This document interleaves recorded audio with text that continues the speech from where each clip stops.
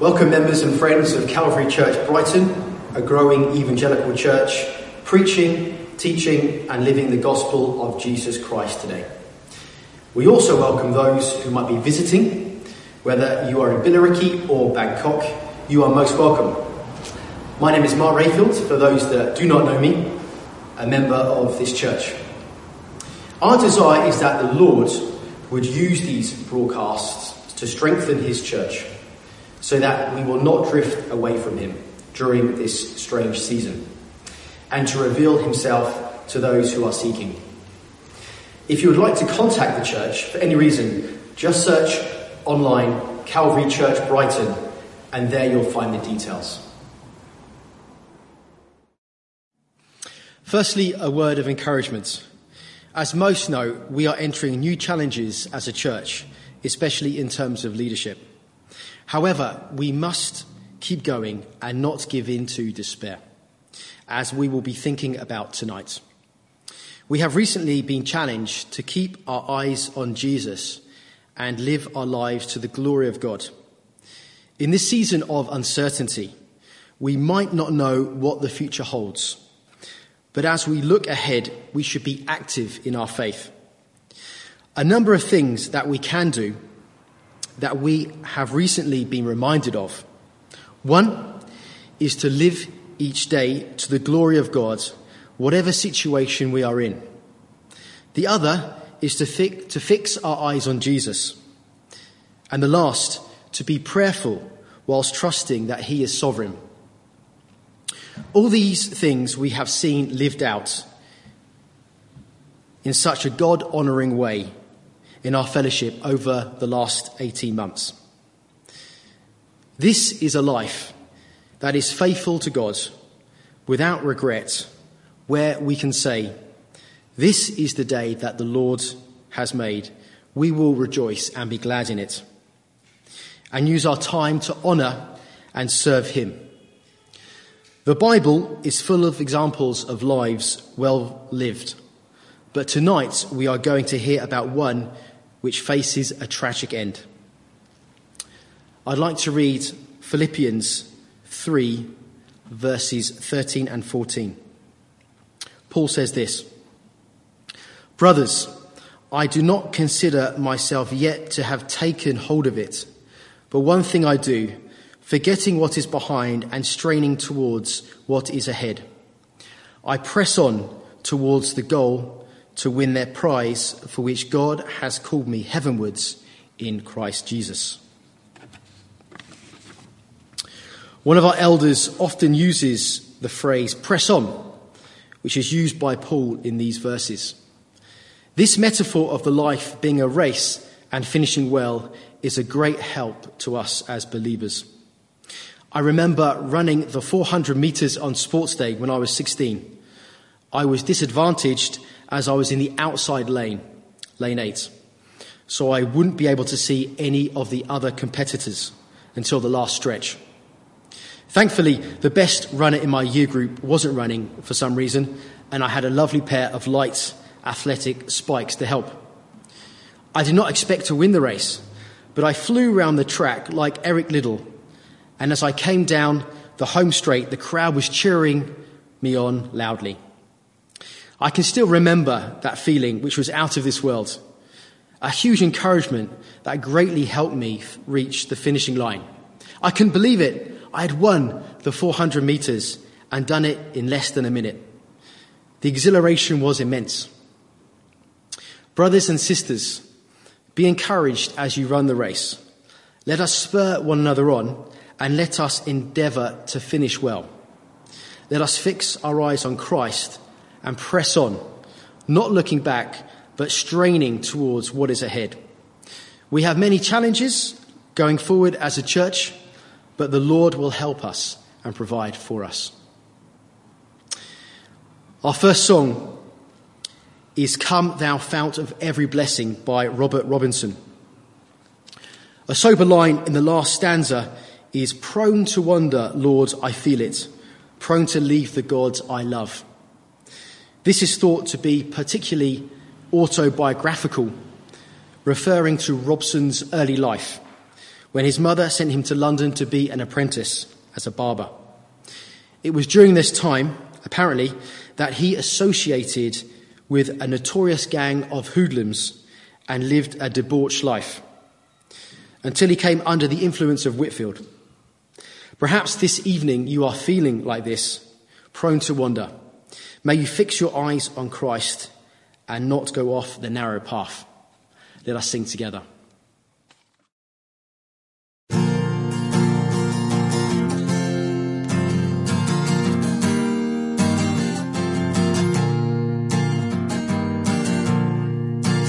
Come thou fount of every blessing, tune my heart to sing thy grace. Streams of mercy never ceasing, call for songs of loudest praise. Teach me some melodious sonnet, sung by flaming tongues above. Praise the mount I'm fixed upon it, mount of thy redeeming love. Here I raise my Ebenezer, hither by thy help I've come, and I hope by thy good pleasure safely to arrive at home.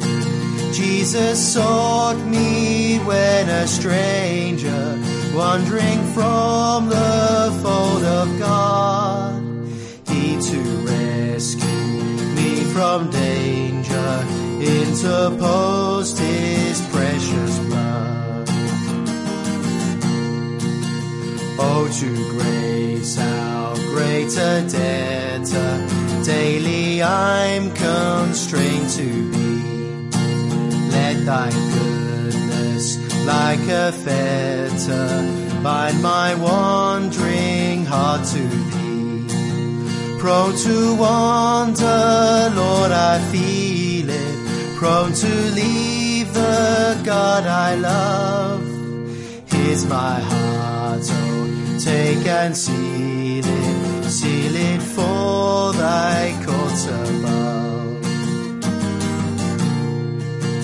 On that day when, freed from sinning, I shall see thy lovely face, full arrayed in blood-washed linen, how I'll sing thy sovereign grace.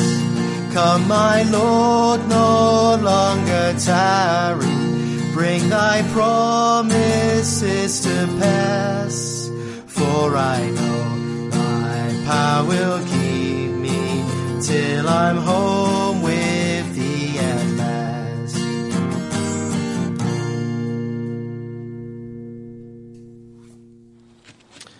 Let us pray.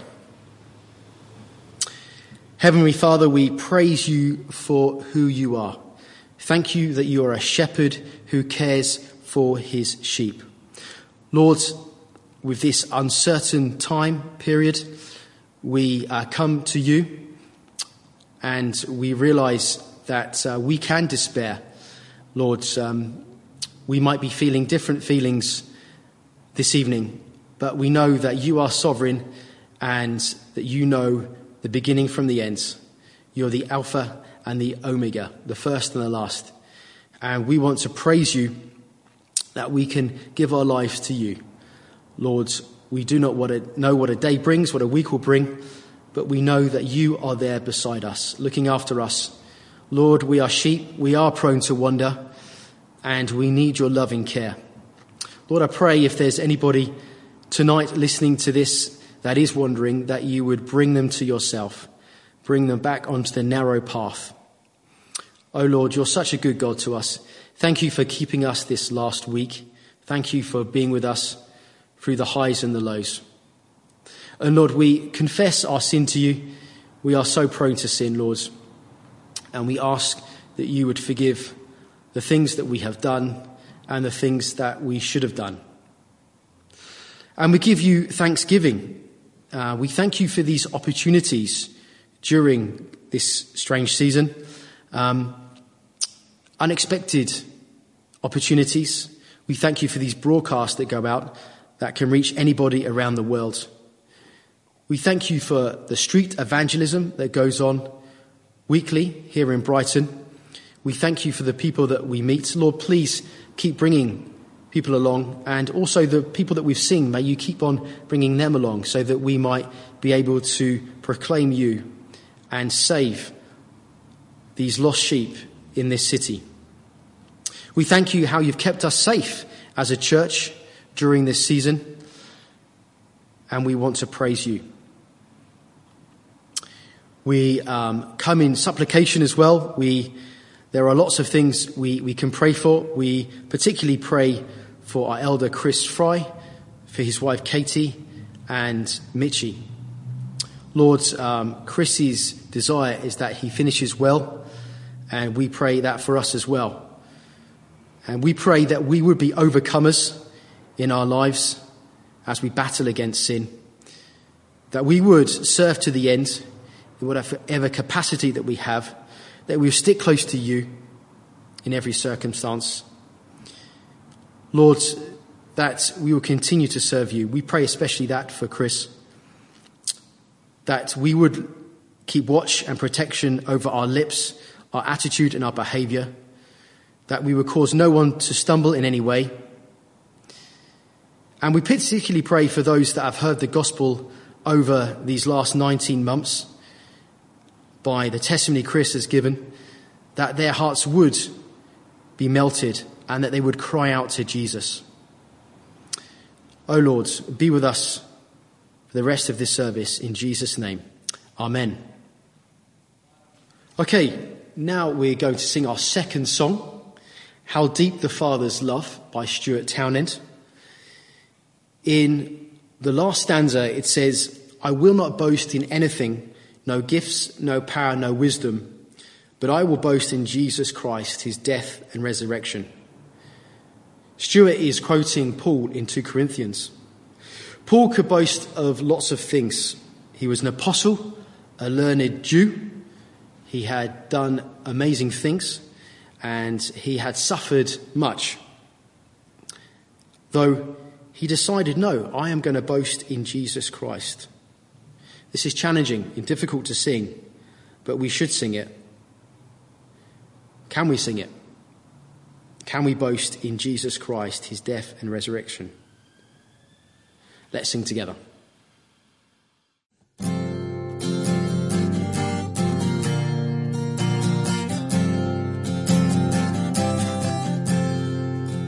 How deep the Father's love for us, how vast beyond all measure, that he should give his only Son to make a wretch his treasure. How great the pain of searing loss, the Father turns his face away, as wounds which mar the chosen one bring many sons to glory. Behold the man upon a cross, my sin upon his shoulders. Ashamed I hear my mocking voice call out among the scoffers. It was my sin that held him there until it was accomplished. His dying breath has brought me life. I know that it is finished.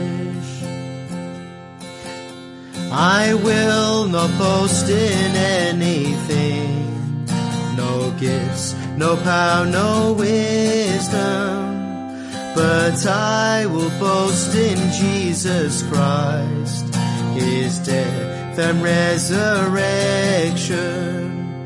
Why should I gain from his reward? I cannot give an answer, but this I know with all my heart, his wounds have paid my ransom.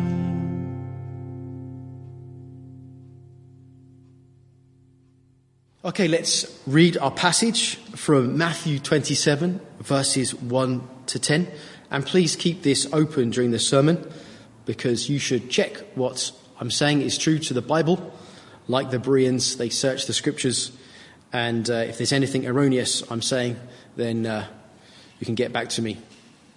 So let's read Matthew chapter 27, verses 1 to 10. For those that are listening, that don't know, we have been going through Matthew in the evenings, and we have got to chapter 27. Early in the morning, all the chief priests and the elders of the people came to the decision to put Jesus to death. They bound him, led him away, and handed him over to Pilate, the governor. When Judas, who had betrayed him, saw that Jesus was condemned, he was seized with remorse and returned the 30 silver coins to the chief priests and the elders. "I have sinned," he said, "for I have betrayed innocent blood." "What is that to us?" they replied. "That's your responsibility." So Judas threw the money into the temple and left. Then he went away and hanged himself. The chief priests picked up the coins and said, "It is against the law to put this into the treasury, since it is blood money." So they decided to use the money to buy the potter's field as a burial place for foreigners. That is why it has been called the field of blood to this day. Then what was spoken by Jeremiah the prophet was fulfilled. They took the 30 silver coins, the price set on him by the people of Israel, and they used them to buy the potter's field, as the Lord commanded me. This is the words of the Lord. Let's pray for the message. Heavenly Father, we come to your word now. I realise that I am a fallible human being, prone to error, Lord, but we thank you that you use people to expound your truth, and we thank you that you've given us your words, and we pray now that you would help us to listen to your word attentively. Lord, this is not just a book that's being explained, this is your words. So if we're tired tonight, please help us not to be distracted, but to hear your voice, Lord, by your Holy Spirit. Please help speaker and listener alike. In Jesus' name, amen. So, lessons to be learned from Judas, part 2, dealing with regrets. How do you deal with your regrets? Ken Gwek Iav, or better known as Comrade Dutch, who recently died, sent thousands of people to their death in the killing fields of Cambodia. He was in charge of the notorious Tol Sleng prison in the 1970s, where enemies or perceived enemies of the state, of their regime, the barbaric Maoist regime, were detained and over extended periods tortured into confessing their crimes. Once their confessions were deemed complete, they were sent to the killing fields, where they were smashed to death. On a list of 17 children and teenagers, he scribbled the words, "Kill them all." How terrible.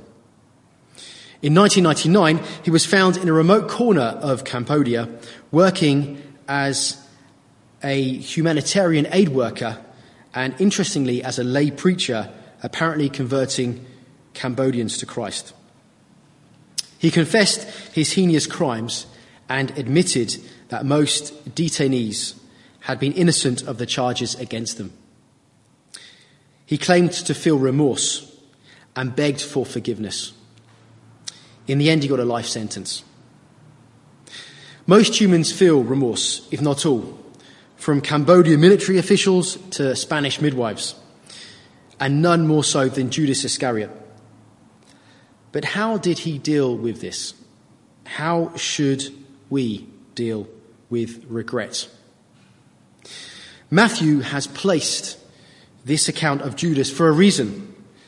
No other gospel writer includes it in their books. and there are many lessons to be learned from Judas, so that we may not fall into the same trap as he did. We must learn from his mistakes, seek always to honour Christ, and not drift away from him. So let's look at the background from Judas. From part 1, let's recap. From Ben's earlier homily on Matthew, he taught us that Judas was a covetous man who betrayed Christ for several reasons. Firstly, for money, we learn that he stole from the purse, a thief, and betrayed Christ for 30 silver coins. Not a massive sum, incidentally. He was disillusioned, secondly, with Jesus. Perhaps he thought he would be a political figure to rescue them from the Romans. Thirdly, for his own self-preservation, to save himself from suffering as a disciple of Christ. And lastly, because he felt resentful of the fact that he had been exposed by Christ for who he was at Bethany, when a woman poured perfume on Christ's head. I recommend that you listen to that sermon to get a real feel of who Judas was, if you have not already. Remember that Judas had been with Jesus throughout his ministry, which had been around 3 years. He had seen the signs, miracles, seen the demons flee, blind people restored, the sick healed. He must have known Jesus and the other disciples really well, living life together throughout Judea, hearing and preaching the good news of the kingdom of God. He would have been one to have witnessed if there was any charge against Christ. He had been in a very privileged position to be one of Christ's apostles. Well, my first point is false repentance. False repentance. Why has Matthew included this interlude in his narrative? Well, I think one reason is to juxtapose Judas with Peter, who we learnt about last week. Judas' story is one of false repentance. What does that look like? Let us get into the text. So you've got it with you. Look at chapter 27, verses 2 to 5. Let's read them. They bound him, led him away, and handed him over to Pilate, the governor.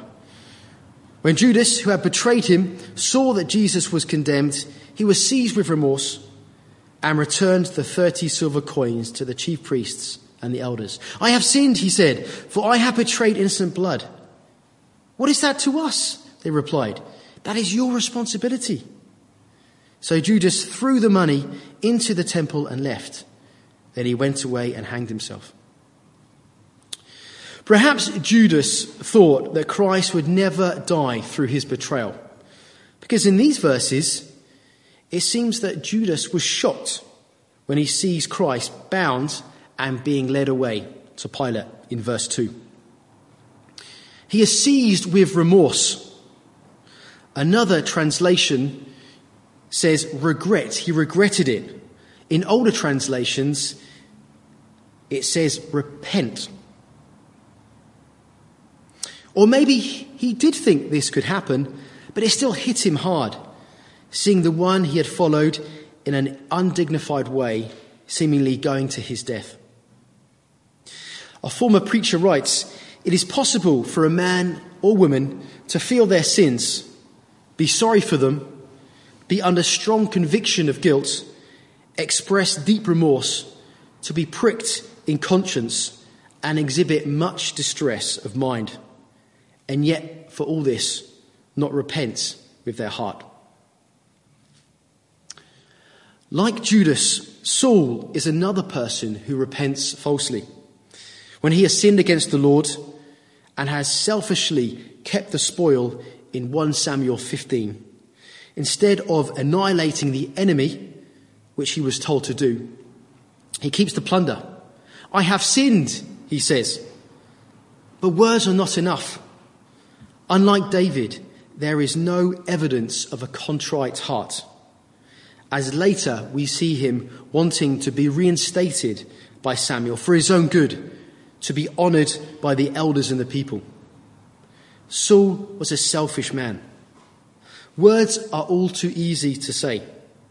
There must be a sincere apology to God and a real change. Real obedience is needed. We must be genuinely sorry for what we have done and seek not to do it again. It must be a godly sorrow. Secondly, the result of false repentance. Verse 5. I'll read it again. It says, "So Judas threw the money into the temple and left. Then he went away and hanged himself." Judas, as a result of his false repentance, despairs, indignantly throws the money back into the temple and kills himself, we read. He was obviously angry and perhaps wanted to blame the chief priests for this awful treachery. It's your fault too. You're a part of this. In Acts 1:18, Peter is talking to the disciples and says, with the payment he received, Judas that is, for his wickedness, Judas bought a field. There he fell headlong. His body burst open and all his intestines spilled out. Everyone in Jerusalem heard about this, so they called that field in their language Akeldama, that is, field of blood. So from these texts, it shows how Jesus died by hanging himself, and the result in Acts is that his body fell to the floor and opened out. This would be the case if he hanged himself in the valley of Hinnom, as some say. There are trees that hang over the precipices there, and there is a sizable drop to the valley floor. What a sad end to one of Christ's disciples. In the end, his sin found him out. This is a prime example of those who live in ungodliness. They are never genuinely happy.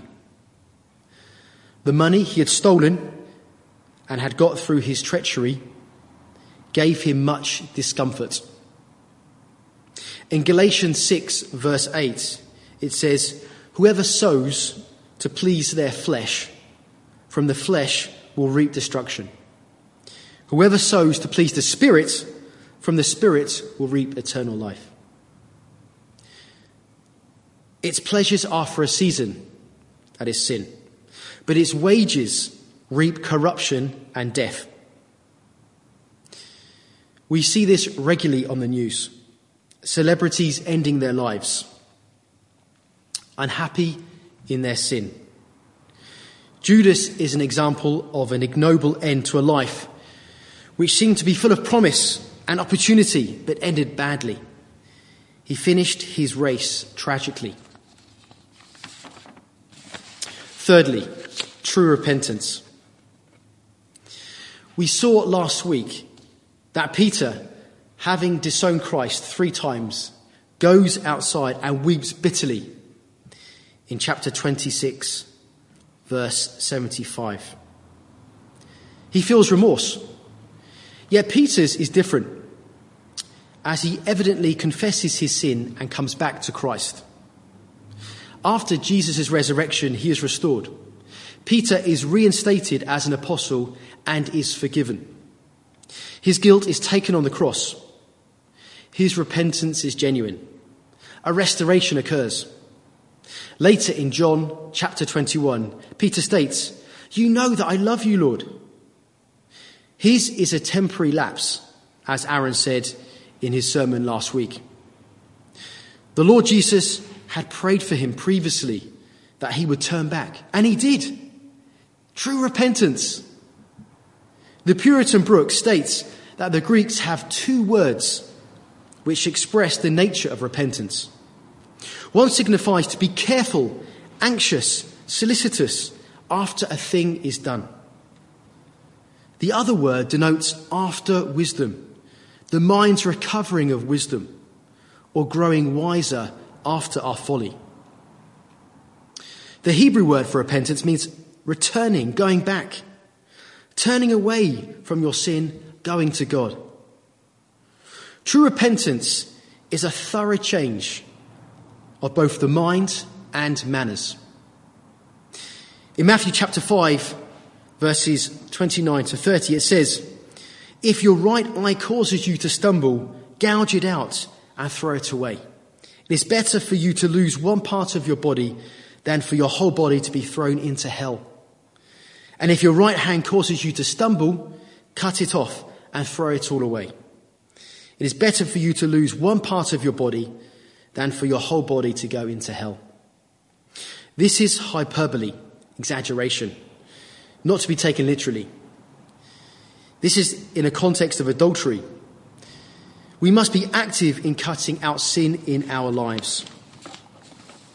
I remember I had to throw a TV away because it caused me to sin. Let's be ruthless and not dabble with it. Destroy it or it will destroy you. Sin is a hard taskmaster, though it seems sweet. There are other references in the Bible to those who have felt guilty because of sin and have repented sincerely. The thief on a cross is an example to those who feel guilty. He felt guilt because of his sin. And he asked to be remembered when Christ entered his kingdom. He entered his kingdom. He realized the innocence of Christ. Also, notably, King David, he says, "I have sinned against the Lord," to Nathan, after committing adultery with Bathsheba. He is sincere in his repentance and recalls it in Psalm 51, verse 10 onwards. "Create in me a pure heart, O God, and renew a steadfast spirit within me. Do not cast me from your presence, or take your Holy Spirit from me. Restore to me the joy of your salvation, and grant me a willing spirit to sustain me." True repentance to salvation. So, thinking back this last week, did you really feel sorry for your sin? This day, do you feel guilt of a sin? Perhaps you're living in sin. Sin, for those that perhaps do not know what it means, is like missing the mark, like an archer misses the bullseye. We are all like that. We haven't lived up to God's standards, and we must acknowledge that before him. Another picture is a picture of trespassing, going over a line, which we should not. Perhaps someone's property. We all trespass. We all go over that line. Maybe you've treated your husband, wife, children badly this week, been rude to them, said unkind words. Perhaps you have been thinking lustful thoughts about someone who isn't your wife. Maybe you've been gossiping about someone behind their back, stolen something which is not yours, failed to act in kindness when you should have. You need to repent earnestly and contritely like David, and you will be restored like Peter and David, and endeavour not to return to that sin. We need to be truly repentant. Then we will feel free and joyful, ready to sing a new song. So to conclude, the life of Judas is an example to us of how we can shipwreck our faith. He had the chance to repent honestly and be forgiven, but he did not. Christ, who had called him friend, on the same day goes to the cross to pay for the penalty of our wrongdoing. We must learn to repent sincerely. We are not in a position of despair because we have been forgiven if we are genuine Christians. And we live with the benefit of looking back towards the cross. Even if you have lived most of your life and have ignored God, if you cry out genuinely, he will save you. Today is the day of salvation, and you should not wait. Come to Jesus, and you'll be forgiven. Jesus goes to the cross, and one of those reasons is that we should not be under the weight of sin and shame, and we should live in freedom. For Christ has set us free. Let us sing triumphantly tonight in our homes that he's done that. let's sing our last song, When I Was Lost, by Kate Simmons. Many are the wonders you have done.